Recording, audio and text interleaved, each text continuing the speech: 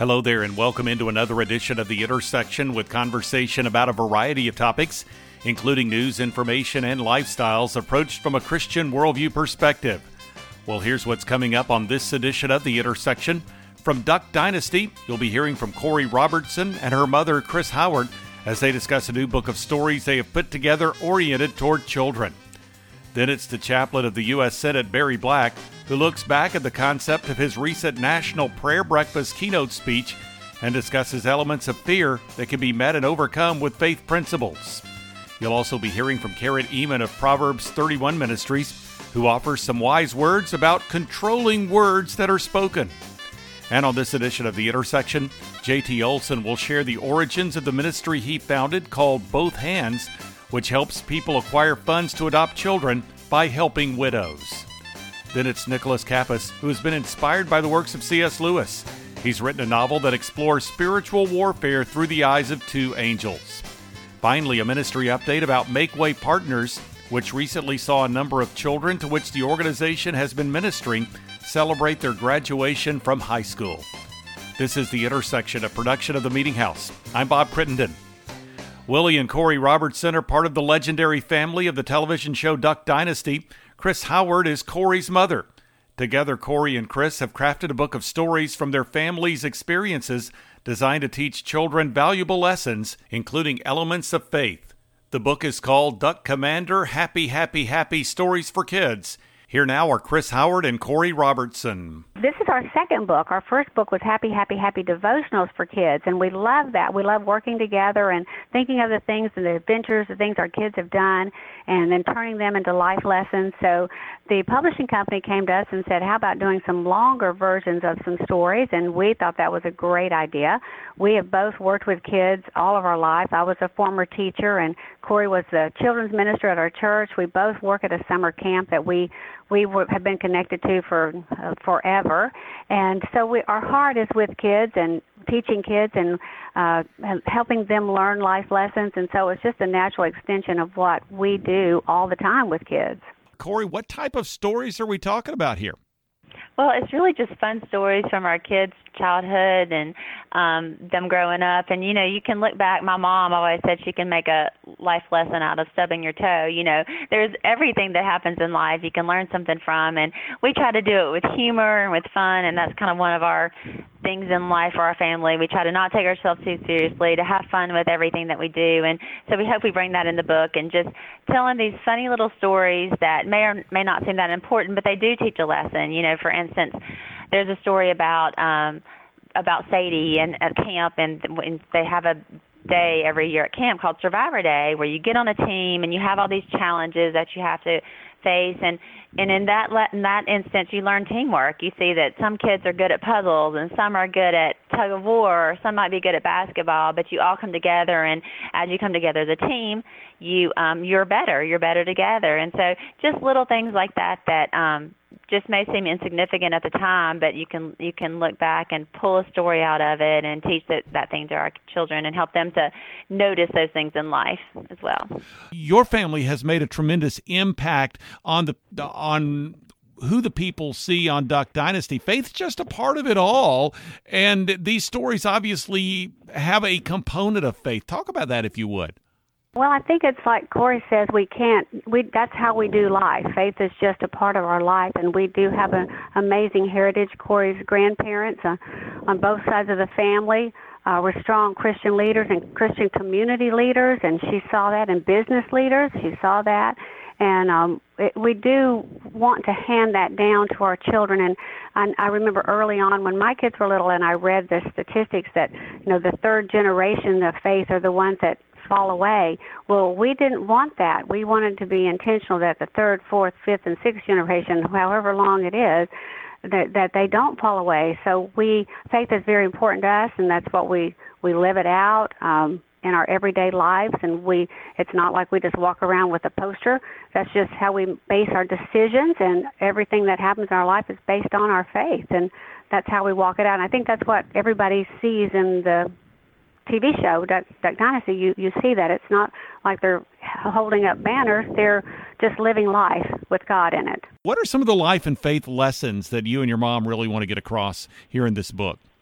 Well, I think it's important to instill values and good character in our kids. And I have a book called Strong and Kind out also. That's a parenting book that talks about that. And so it's really that's kind of the point of each of these stories, is to instill some kind of value or some kind of good character trait. And so it's things like patience and honesty and hard work and perseverance and learning to listen to the wisdom of others.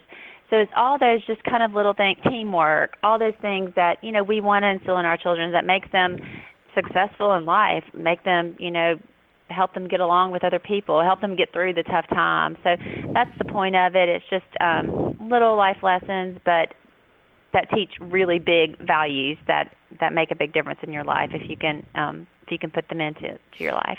And that was Corey Robertson. Her mom, Chris Howard, also on the program today as we talk about the book they've co-written, Duck Commander, Happy, Happy, Happy Stories for Kids. And Chris, the last word for you. What are your hopes for this book as far as children being inspired and perhaps even growing in their faith walk?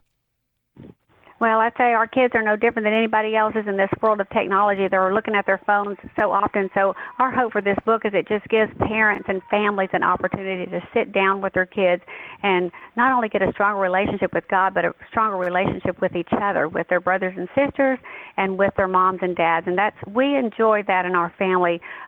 We are the in-law of the Robertsons, but we all have a great relationship, and we enjoy our family relationship. And so that's what we hope to instill in everybody. Corey Robertson and Chris Howard here on The Intersection. Learn more about the book through the website happyhappyhappystories.com. The Intersection continues now with the chaplain of the United States Senate, Barry Black. In a recent conversation, he discussed some observations from his strategic position, as well as some elements of his book, Nothing to Fear, Principles and Prayers to Help You Thrive in a Threatening World. First up, some thoughts about his recent National Prayer Breakfast keynote speech. This is Chaplain Barry Black. After the inauguration, there were marches all over the nation and outside of the nation. There were people holding up placards. There were people with megaphones. There were scores of people who were attempting to make their voices heard on earth. And what I wanted was to ensure that people were aware of the fact that it was far more critical and efficacious to have your voice heard in heaven.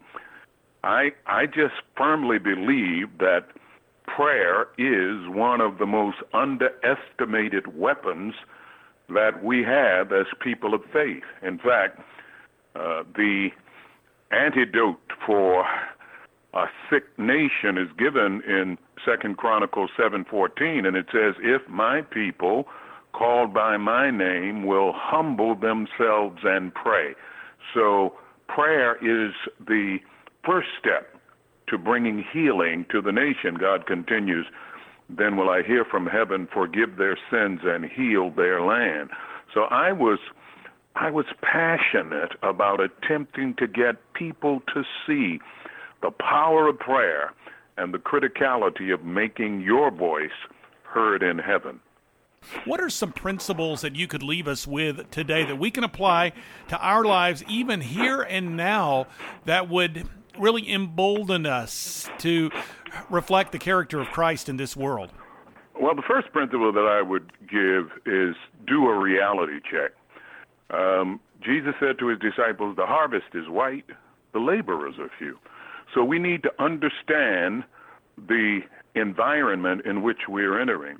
The second bit of advice I would give is to develop a tough mind. Jesus put it this way, be wise as a snake. A snake is aware of the predatory. A snake is aware of its subservient position, crawling on the ground. It slithers here, it slithers there. We need a tough mind, okay? And then to help that tough mind, we need the second aspect of the combination, and that is a tender heart. So Jesus says, I send you forth as lambs in the midst of wolves. Be ye therefore wise as snakes and innocent as doves. We need integrity. We need to be able, by God's grace and being in his will, to be empowered to deal with sin, to walk with integrity. Every time we sin, we are committing ethical and moral Russian roulette. You never know what the consequence will be, and yet we have power available to us if we know how to tap into it. And then a bit of advice that I would give is to not let rejection slow you down. Jesus said to his disciples, when you enter a town, if the people reject you, don't panic. He said, shake the dust off your garment and head to the next town. We just have not learned the power of persevering through rejection. We forget what Isaiah 53 says of Jesus. He was despised and rejected by humanity, a man of sorrow and acquainted with grief, and yet he persevered through it. He was unable to do many mighty works in his hometown in Mark chapter 6, and yet he persevered. In Luke 18, he met a rich young ruler. He was not able to persuade the rich young ruler to follow him. The Bible said the rich young ruler went away sorrowfully, and Jesus loved him, the Bible said. So even Jesus was not successful in all of his interactions. If the Son of God had to encounter some levels of failure, we certainly need to learn how to deal with rejection. If he is our master and we are his servants, if they rejected the master, you know what they're going to do for us. So those are just some of the ways that you can thrive in a threatening world. Have that tough mind. Have that tender heart. Do that reality check, and then persevere through the rejection. And what you will discover is as you press toward the mark of the prize of the high calling in Christ Jesus, that success will greet you when you least expect it. Chaplain Barry Black here on The Intersection. You can learn more about his office at senate.gov. You can also find him on Facebook. This is The Intersection Podcast. I spoke recently with Karen Ehman, an author and speaker with Proverbs 31 Ministries. In our conversation, she discussed some of the material found in her book, Zip It, the Keep It Shut 40-Day Challenge. With some encouragement to control our words, this is Karen Ehman. Especially for the people that tend to talk too much, sometimes we need to learn to just let other people have an opinion in our life group or small group or whatever, and not have to always be the one that answers. But more importantly, I think it's just giving up the wrong kind of speech, those angry words, sarcasm. There are so many different kinds of speech and I feel like each person kind of struggles with something different. Like I have friends that, don't at all struggle with angry words, but they're really sarcastic. Or I have, other people in my life that have struggles in a different area. Or maybe it's just that it's the opposite, that you don't speak up when you should. You tend to not say something because you're a people pleaser. There are just so many things in Scripture about the proper way to use our words that both edify others and glorify God, that I feel like this could be a lifelong journey, and we still would never completely master it, but it certainly is something that affects all of us every day, because all day long we have opportunity to use our words, whether, again, it's in person or it's texting someone or typing a comment on Facebook. There are so many opportunities to use our words that we want to make sure that they are in line with what Scripture says about speech that is something that glorifies God. You actually talk about keeping a clean, and I want our listeners to hear the play on words here, as you put it, a wardrobe. Instead of a wardrobe, a word, W-O-R-D, drobe in the closet of your heart and mind. Comment on that if you would. Yeah, just as we have clothing in our wardrobe that we grab each day, we have words in our mind and in our heart that they come out. When somebody bumps into our happy, or that's one of my friends calls it, or they threaten to knock the nice out of us, what's already inside is going to spill out. And so when we have in our thoughts and in our heart things that are not good, language that's not good, and I'm not talking about cussing, I'm just talking about, those things, snark, sarcasm, anger, when we have those in there, just as we go to our closet to grab something that day, when we're interacting with that person and they're kind of making us get a little feisty, we're going to grab what's in our heart and it's going to come out. So we need to be making sure that we are stocking our wardrobe with phrases that will be our go-to things that we can bring out during those times. Like sometimes, I know in the past I would just, if my husband and I were in a little heated discussion, a little marital discussion, I would just start throwing accusations his way or, saying superlatives like you always and you never. And so I've learned one phrase that I keep in my wardrobe is to say, help me to understand, and then I will explain the situation. Rather than being accusatory, like I normally, my go-to phrase would be, you always, you never. Now I will say, okay, help me to understand how whatever, and then I'll describe the situation. And that's coming from a place where I'm a little more calm. I really am wanting to understand because it doesn't make sense to me what he's saying, but I'm not starting it off with an accusation. I'm starting it from a place of, I really do want to understand here. I really do want us to work through this, wrestle through it, and come to a place of peace. So I think having these different phrases in our wardrobe, not our wardrobe. God, I could say that wrong. But tucked away in our heart, having God's word tucked away in our heart, so that before we start to speak something that might not be the most edifying, we can quick think of a verse that will help us to temper our tongue. What's inside of us is what's going to spill out when we knock into somebody relationally. Karen Ehman here on The Intersection. You can find out more by visiting the website KarenEhman, EHMAN.com. This is The Intersection Podcast, a weekly production of The Meeting House. Learn more through the website, meetinghouseonline.info. Through that site, you'll find a link to the download center marked Meeting House On Demand. You can also get subscribed to The Intersection and have it delivered to your podcast receiving software, including iTunes, on a weekly basis. 2 blogs can be accessed. One is The Three, with 3 stories of relevance to the Christian community. The other is The Front Room, with devotional thoughts and commentary from the Meeting House. And you can follow me on Twitter and access the Meeting House Facebook page. You can also get connected to video content. Again, that website address is meetinghouseonline.info. Well, J.T. Olson is founder and executive director of Both Hands, a ministry to help families adopt children, tied in with helping widows in need. He talked with me about his own story and the book, The Orphan, the Widow, and Me, Paying It Forward with Both Hands. This is J.T. Olson now. I'm in church running into a good friend of mine. I hadn't seen him a couple months. I just said, hey, what's up, Don? And he said, I'm adopting 4 kids from Moldova. Well, that was kind of a shock. I mean, Don already has 3 kids of his own, and I just said, what happened? How'd that happen? He said, well, I went to Moldova on a mission with Sweet Sleep. We were delivering beds to orphanages in Moldova, and I was there the whole time. I fell in love with this 11-year-old boy, and we were inseparable throughout the whole week, and we decided to start the adoption process. And in the process, we found out he has 3 siblings. And we're just not going to break the siblings up. Well, when Don said that to me, it immediately took me back to when I was 12 years old, living on a farm in northeastern Iowa with my mom and dad and 2 brothers and 2 sisters. And I remember one weekend in March in 1969, they announced they were going to leave and go celebrate their 16th wedding anniversary on a trip.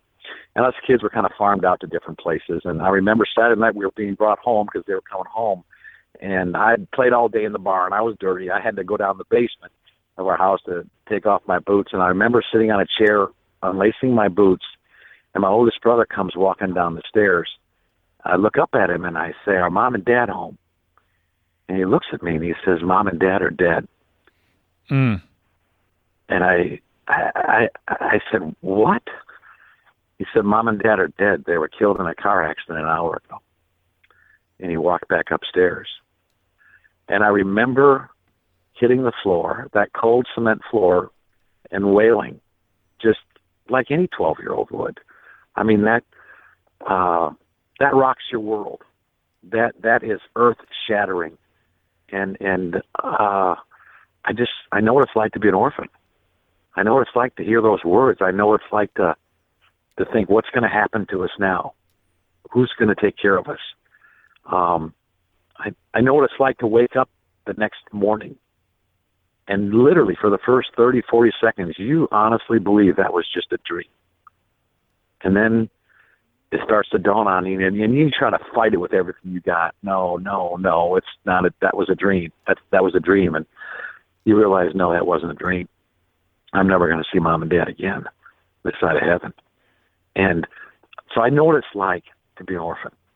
And I also know what it's like to be rescued, because 3 months before the accident, my mom and dad and my aunt and uncle had changed their wills, that if anything would happen to one couple, the other couple would take them. Well, my aunt and uncle had 3 kids of their own. They lived in a nice suburb of Milwaukee called Brookfield. They took all 5 of us in. So I know what it's like to have someone come up and say, we got you back. So back to the story with Don. I'm in church talking to Don, and he says, we're not going to break the siblings up. Well, I'm the just right guy to say that to, because I'm not going to say, oh, you're crazy, you better think about that. I remember my thought. My thought was, yay, Don. And I remember looking at him thinking, here's a man who's trusting God in a way that I envy and that I covet. I said, I want to trust God that way. And I just looked at Don and I said, well, how much is that going to cost to adopt these 4 kids? He said about $65,000. And I said, do you have any idea how you're going to raise that money? He just kind of gave me that look in his eye, like deer in the headlights look, like, no, but I know we're going to figure it out. And I said, I think I got an idea. And so long story short, we got about 13, 14 guys. We all sent letters out to everyone we knew saying, would you sponsor me for the day while I work on this widow's house? And I found a widow in Nashville who needed help.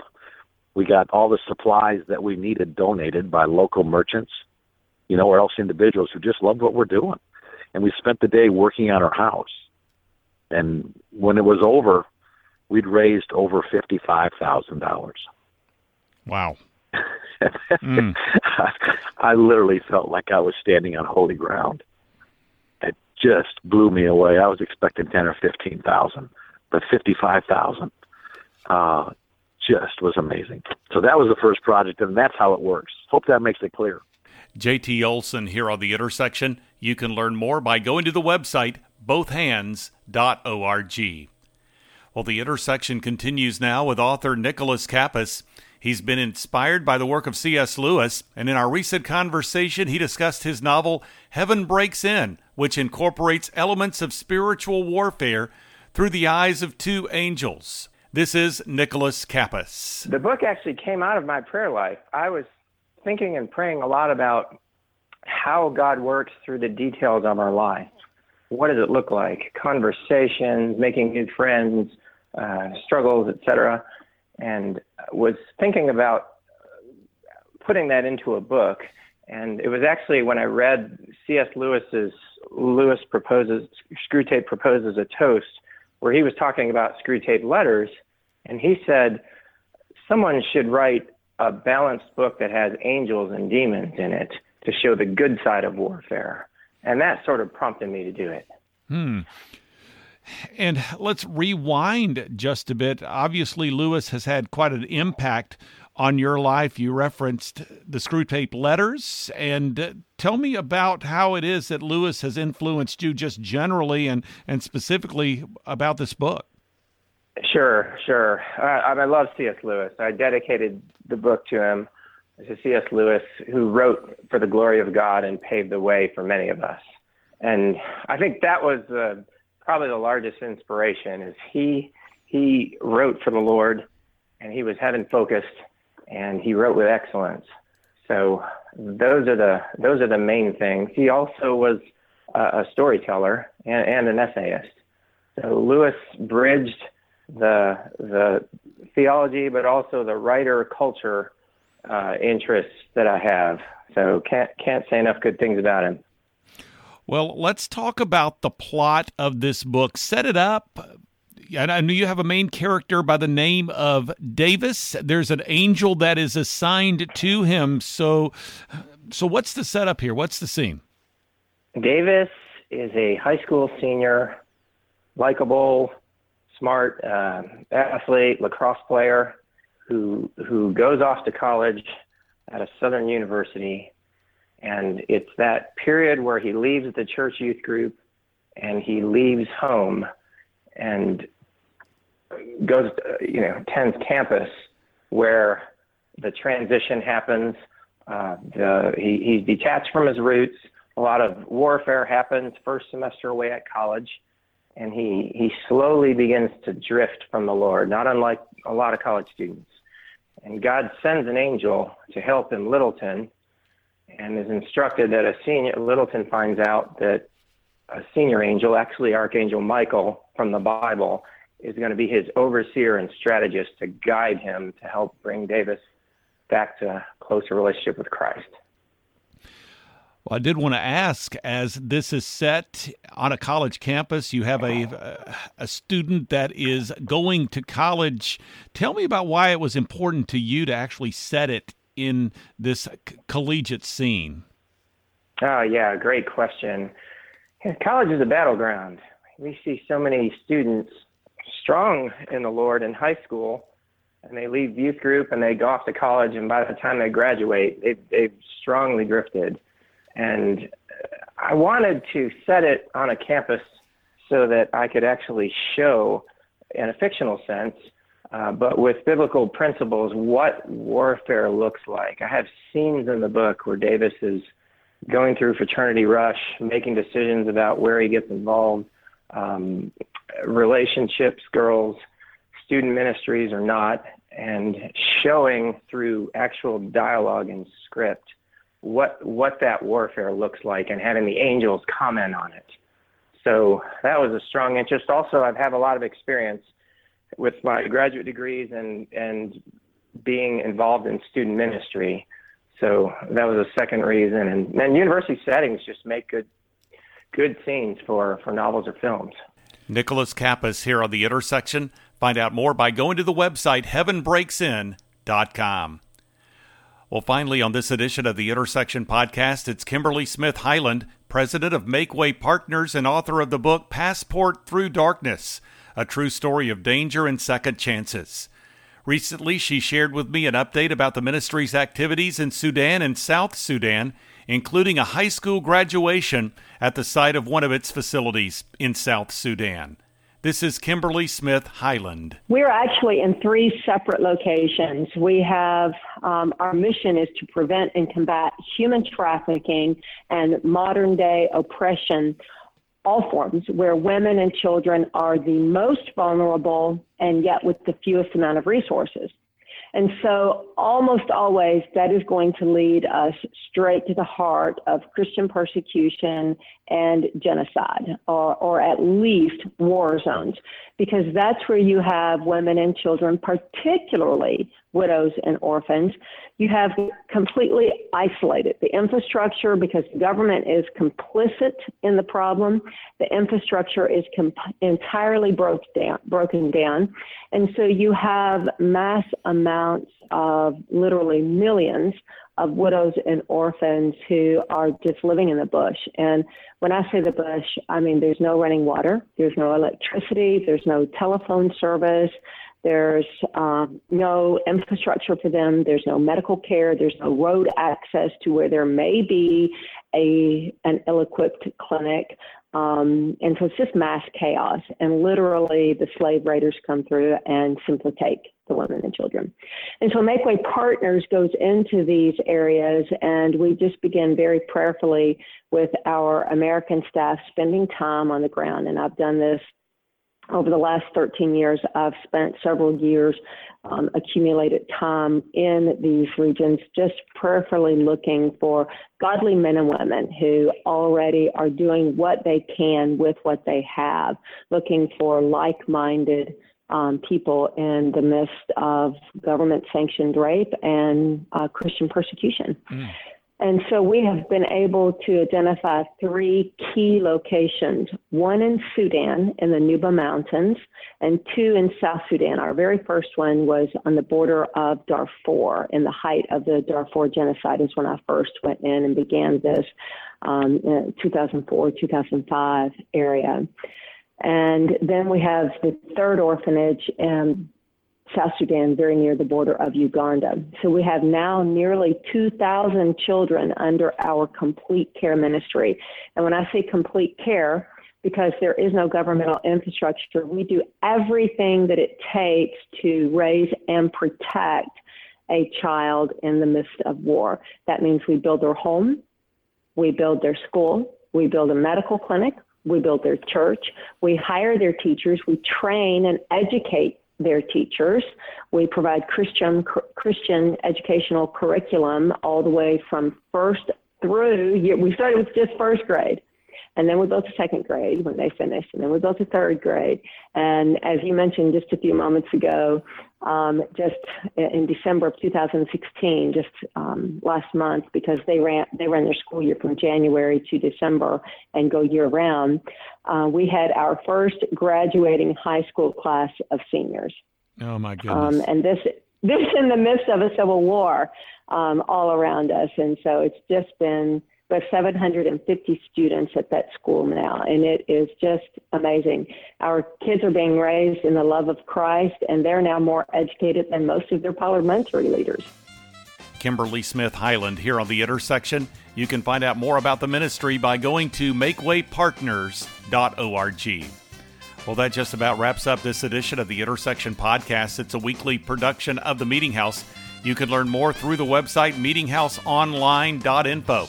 There you'll find a link to the download center marked Meeting House On Demand, through which you could listen to, download, or share full conversations with recent guests featured on the Intersection Podcast. Also, through that website, you can subscribe to the podcast. You can also get connected to 2 blogs. One is The Three, with 3 stories of relevance to the Christian community. The other is The Front Room, with devotional thoughts and commentary from the Meeting House. And you can follow me on Twitter and access the Meeting House Facebook page. You can also get connected to video content. Again, that website address is meetinghouseonline.info. Thanks for joining me for this edition of the Intersection Podcast. I'm Bob Crittenden.